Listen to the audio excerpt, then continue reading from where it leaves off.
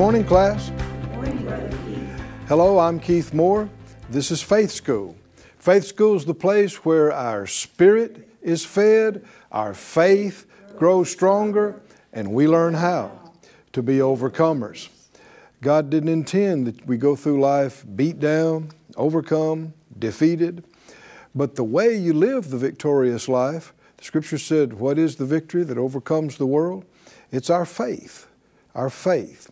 And so faith needs to be fed. It needs to be exercised. It's not just automatic. And you don't just pray and beg God for faith. Please give me faith. Please give me faith. The disciples on one occasion, they said, Lord, increase our faith. And He said, if you had faith as a grain of mustard seed, you would say. And so we've been into that this week about what He's saying is use what you've got, even if it's the smallest, and one of the main ways you use it is by saying, and it'll develop, it'll grow. You keep feeding it, you keep saying, you keep exercising it, it'll just keep growing until over a period of time, what used to look so unreachable, so impossible, looks easily doable, because all things are possible to him that believes. Let's pray and release faith to continue our study by faith. Father, we thank You for this opportunity. Thank You for the strength, the health, the resources. Thank You, Lord, for all of our partners that are such a vital part of this and sending this word around the world. And we ask You, Lord, to give us ears to hear it and show us how to put it into practice. And we'll give You the thanks and praise for all the results in Jesus' name. Amen. Amen. Look with me in Hebrews 10 again, in our great textbook, the Bible. On this series we're calling By Faith. Hebrews 10:35 says, cast not away therefore your confidence, which has great recompense of reward. He said, verse 38, now the just shall live by faith. Chapter 11, verse 1, now faith is the substance of things hoped for, the evidence of things not seen, for by it the elders obtained a good report. We saw earlier in our studies that God is pleased with faith, and He actually praises faith. 1 Peter says that our faith that's tried by, like gold is tried by fire, by the trials of this life, will be later on praised by God. Now that's an amazing thing. And yet, any good parent is not averse to praising their children when they do well and they accomplish what they should. And how many believe God is the best father there's ever been? Well, if we care about Him and if we trust Him, we should seek to do what pleases Him. And the way of living and functioning that pleases Him is the way of living by faith. Now he goes on in this 11th chapter of Hebrews to give us example after example after example after example after example, 40 verses in this chapter. And many of them, like we said, are attached to other whole portions of Scripture. He'll just say, by faith, Abel did this. Well, we know if you go back to Genesis, there are several verses that talk about what he did. And the same thing with every one of these. In some cases, like Abraham, chapters about how he walked by faith in the book of Genesis. And we had made our way down to verse 20 and 21 and 22 in Hebrews 11, where we see it said, by faith Isaac blessed Jacob and Esau concerning things to come. The Scripture says we walk by faith, not by sight. If you walk by sight, then you're always late, basically. You're always, it's kind of like the news, right? By the time you watch the news, it's already happened. God is not late. He's always ahead. He is the creator, not just responding to everything. And if you walk by sight, you'll always just be dealing with stuff that's already happened. But we are children made in the likeness and image of a creator God. God doesn't just respond to what has happened. He creates. He shapes. He changes the future. He changes the present and what is to come. And you'll see that these individuals, these men and women who just like us, the Bible even talked about Elijah was a man subject to passions just like us. We may tend to read about them and kind of put them on a pedestal, and they are great examples. And yet, if you'll read carefully the Scriptures, he'll tell you about their mistakes too, right? And you see, well, they weren't faultless. They made mistakes, and yet they were able to recover from them and live in a way and function in a way that pleased God and caused miracles, amazing things to happen on the earth. And in this case, things set in motion that affected generations to come.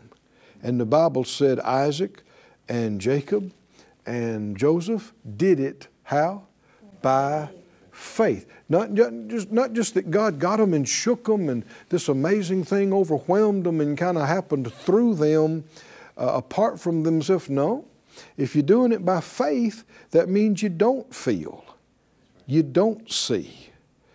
Now, let's go back to Genesis, the 48th chapter that we were studying in on earlier lessons, and see how they did this.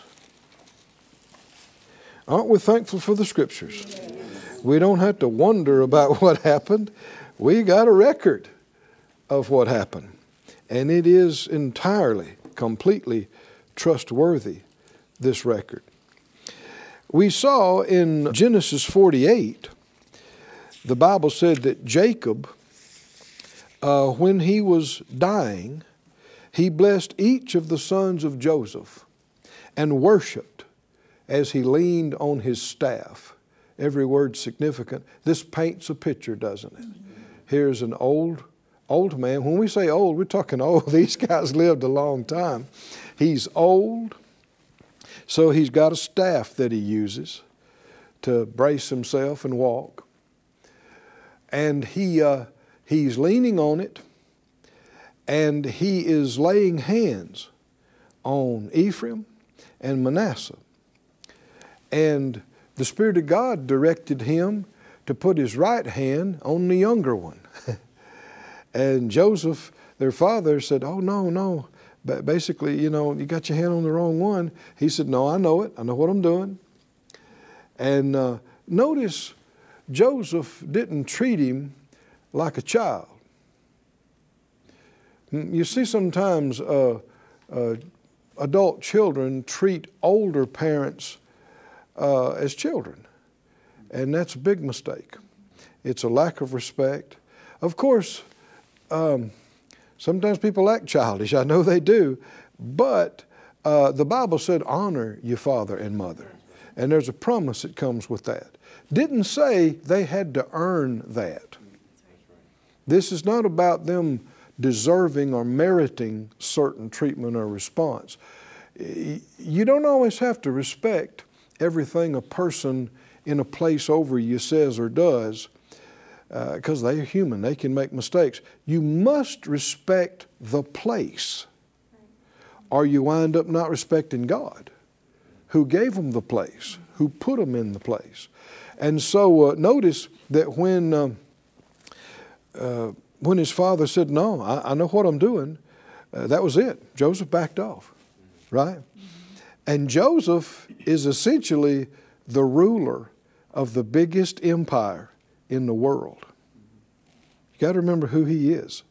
At this time, Pharaoh told him, he said, only in the throne am I greater than you. Gave him his signet, gave him the second chariot in the empire. Joseph, If you want something done in the kingdom, if you need favor and help, you don't go to Pharaoh. Pharaoh's not available. And when all this came down about the famine, and they said, you know, there's no crops for 7 years. Everybody spent all their money. What are we going to do? Pharaoh said, see Joseph. And so Joseph is, he's one of the most powerful men on the planet. That's a long way from the dungeon, isn't it? And one thing about Joseph you'll see, because we're talking about him, he's a faith man. You remember when he was a boy, God gave him dreams. And his dreams got him in trouble with his brothers because they already saw that he was Daddy's favorite. Daddy made him this special coat. And Joseph had a habit of tattling on his older brothers. And that doesn't make you any friends either. And so you know the story that they planned to kill him. And the older boy said, no, you know, let's just put him in a pit and leave him. And his plan was to go get him out later. But while this was transpiring, a caravan came through that was headed for Egypt. Now, isn't that coincidence? No, God had a plan here. Egypt, what if they'd have been going somewhere else, you know? And they sold Joseph as a slave to these people that were taking people and merchandise to sell in Egypt. And an Egyptian named Potiphar wound up buying him. So you talk about a change from being Daddy's favorite boy, right, to being a slave, somebody's property, like a cow or a horse. And but God's hand was on Joseph. Have you read it? God's hand was on Joseph, even as a young man and as a slave. God gave him wisdom, and he was a master administrator. And so Potiphar turned some things over to him, and he saw everything he turned over to him ran like a clock, multiplied, prospered. He'd take $50 and turn it into $1,000. So what are you going to do with a guy like that? You're going to turn everything over to him, right? And he did. And man, Bible said he was a prosperous man. Joseph was in Potiphar's house. He's a slave. And he's rich. Do you know God can bless you anywhere? Is that right? No matter where you are. Don't say, well, yeah, but you don't know what country I'm in. Well, are you a slave? Are you somebody's property? I'm telling you, God can bless you anywhere, in any situation. You know, and everything seemed to be going pretty good. I mean, he had really recovered from such a bad thing until Potiphar's wife lied on him, and he wound up in the dungeon. And the thing is, though, at one point, he came, you know, if you read the rest of the story, he did the same thing there. He began to manage the prison. And the master of the prison turned everything over to Joseph. Do you see a recurring theme? Yes. Why? Because he got the prison running like a clock. And everything's going good and developing, you know, for a prison. And, and then the Pharaoh's butler and baker got sent there and had dreams. God gave Joseph dreams, and he gave him understanding of dreams, and then eventually that's what got him out, you know, is that Pharaoh had a dream and he sent for him to come and interpret his dream. But we know that even though Joseph was in prison, he hadn't lost his faith. And one reason I say that is because the psalmist actually said, until the time of his word came, the word of the Lord tried Joseph. What does that mean?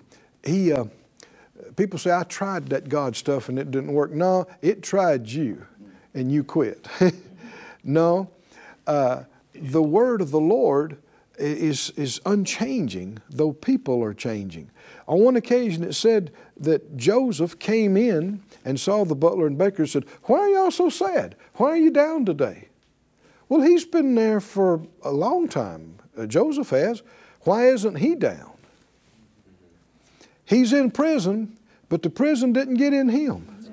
And even though he's shut away in the dungeon from sight, he hasn't turned loose of his dreams. That's what the Bible's talking about in Psalms. He held on to that word God gave him in the dreams when he was a boy. He's still holding on to it. And now, all these years later, he's the effective ruler over the biggest kingdom in the world. And his father's here laying hands on his boys. And he has seen the dream come to pass. He literally saw, they didn't know who he was, but he saw his brothers come in and bow down in front of him. He saw his father and them come, the family come. And of course, he's the ruler in Egypt. He saw it come to pass. And so it's not surprising that when it comes time for Joseph even to die, he remembers what God said about the exodus of the Israelites. And this is so significant, these are recorded in Hebrews 11 for us.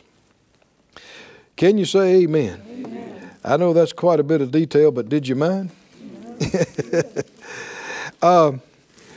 Genesis 48, and if you look down about verse 20, it said, he blessed them that day, Jacob or Israel did, blessed the two sons of Joseph, and said, God make you as Ephraim and as Manasseh. And he set Ephraim before Manasseh.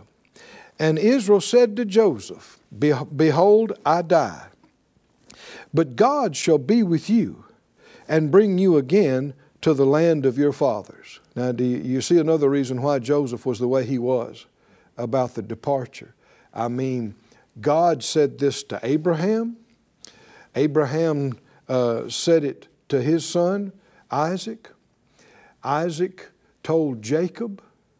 Jacob told Joseph. You're not going to stay here. God has given us all the land of Canaan, and you will be coming out of here. Even though I'm not going to see it, my time is up, the word of the Lord will come to pass. How many think this should happen with us and with our children and with our children's children? We tell them what God said in His Word, and we tell them what God said to us about our family, even specifically by the Spirit. And then they tell it to their kids, and then they tell it to their kids. Is that right? And then even, if the Lord tarries His coming, and we didn't see all of that come to pass that the Lord tell us, we're still convinced it's coming to pass. And even as we breathe our last, we speak blessing over them and say, I know it's coming. I'll see you on the other side. And you die in faith. Everybody say, die in faith. Die in faith. Yeah, the just live by faith, but you do.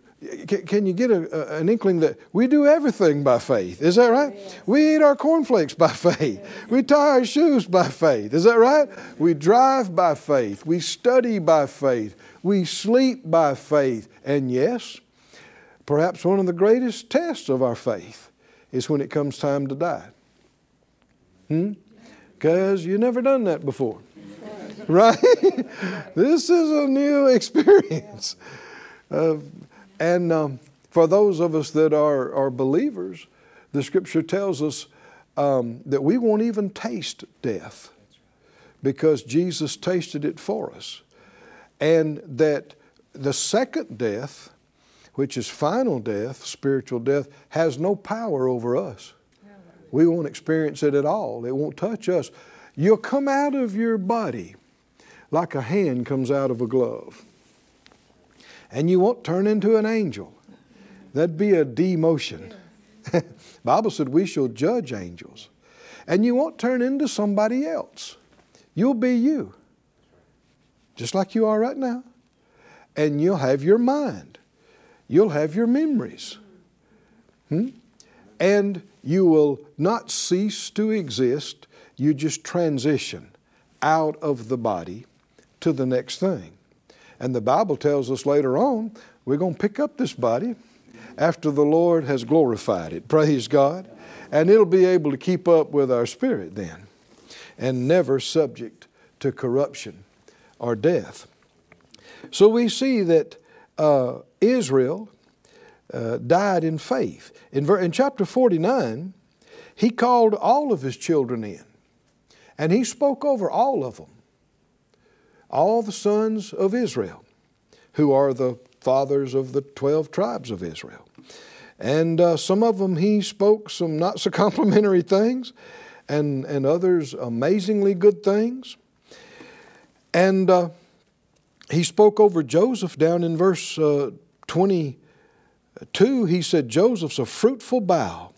Verse 25, he said, the God of your father, he'll help you.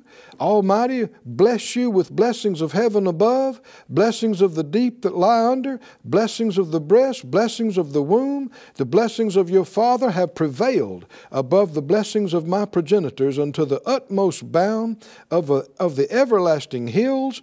They will be on the head of Joseph and on the crown of the head of him that was separate from his brethren. That's a blessing. Right? And he's doing this right before he dies, and he's doing it by faith. Oh, somebody say, blessing, by faith. Verse 28, it says, all these are the 12 tribes of Israel, and this is that their fathers spoke unto them and blessed them. Every one according to his blessing, he blessed them. And he charged them and said, I'm to be gathered to my people. Bury me. Now let's just stop right there. He didn't say, I'm about to go into oblivion. It's about to be lights out. No. The Bible said in Jesus' time, there were religious people, the Sadducees, who didn't believe in spirit or any existence after life or any resurrection, anything like that. And one of the things that Jesus told them, he said, you don't know the Scriptures or the power of God. There's a lot of people in that boat. Don't know the Scriptures or the power of God. He said, the Scripture, it's written that God said, I'm the God of Abraham, Isaac, and Jacob. He said, He's not the God of the dead. See, if these people are dead and that was the end of them, why would God still be saying, I'm the God, I am. I am the God of Abraham, Isaac, and Jacob. Why? They still exist. And He's still their God. And He's still with them. You know, my loved ones that have already gone home to be with the Lord, that their bodies have died, I don't refer to them in the past tense. I don't say, for instance, my grandmother was a good woman. She still is. You understand that? My dad, I cared a lot about him. No, I care a lot about him. Their bodies are here and passed away, but they are not gone. It wasn't lights out. They just transitioned, went to some other place, and this says, gathered to your fathers, gathered to your people. When you leave this body, you'll depart and go to be with the Lord if you're a believer. Now, not everybody goes to heaven. You must be born again. But if you are, and you depart and go to be with the Lord, you'll also see your relatives. They'll meet you when you come. And you got relatives you didn't know you had. You got great grandpas and grandmas you never met. And you're going to like them. You'll meet them and you'll go, wow, I've got your nose. That's where you came from, physically. And so gathered to your fathers, gathered to your people is a phrase you'll see in the Scripture, and it's real. It's real. He said, I'm to be gathered to my people. He told them where to bury his body. In verse 33, get this now. Are you looking at the Scriptures, class? Yeah. 49:33. When Jacob had made an end of commanding his sons, he gathered up his feet into the bed and yielded up the ghost and was gathered to his people. Somebody say, praise God. Praise God. Praise God. Was gathered to his people. Now this is the way to go. You know, the scripture said in Numbers 23:10, don't turn there, but the latter part of Numbers 23:10 says, let me die the death of the righteous, and let my last end be like his. There is a death of the righteous, and there is a death of the unrighteous, death of the ungodly. The psalmist said, wicked, bloody rather, and deceitful men will not live out half their days. And the scripture says there's no peace to the wicked. Brother Hagin, my father in the faith, used to say, he said, if the Lord tarries his coming, all of us will live out our life, and you may have to go through the gates of death. He said, you don't have to go through the jaws of death. Now, what does he mean by that?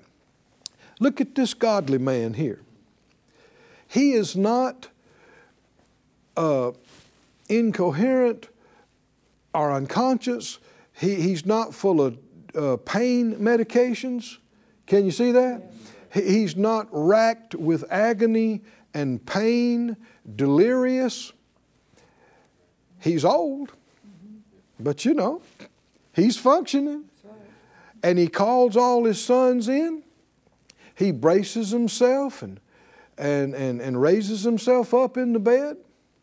He speaks over all of them by faith.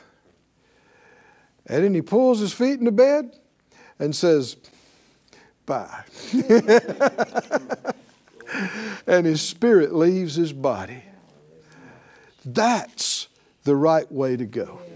Isn't it? That's the death of the righteous. Everybody said out loud, let me die the death of the righteous. Let me die the death of the righteous. And let my last end be like his. Hallelujah.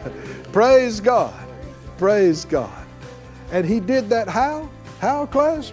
He did it by faith. Well, that's it again for the class today. Let's make our confession. I live by faith. I walk by faith. I overcome the world by faith. I'm strong in faith, giving glory to God. We'll see you next time.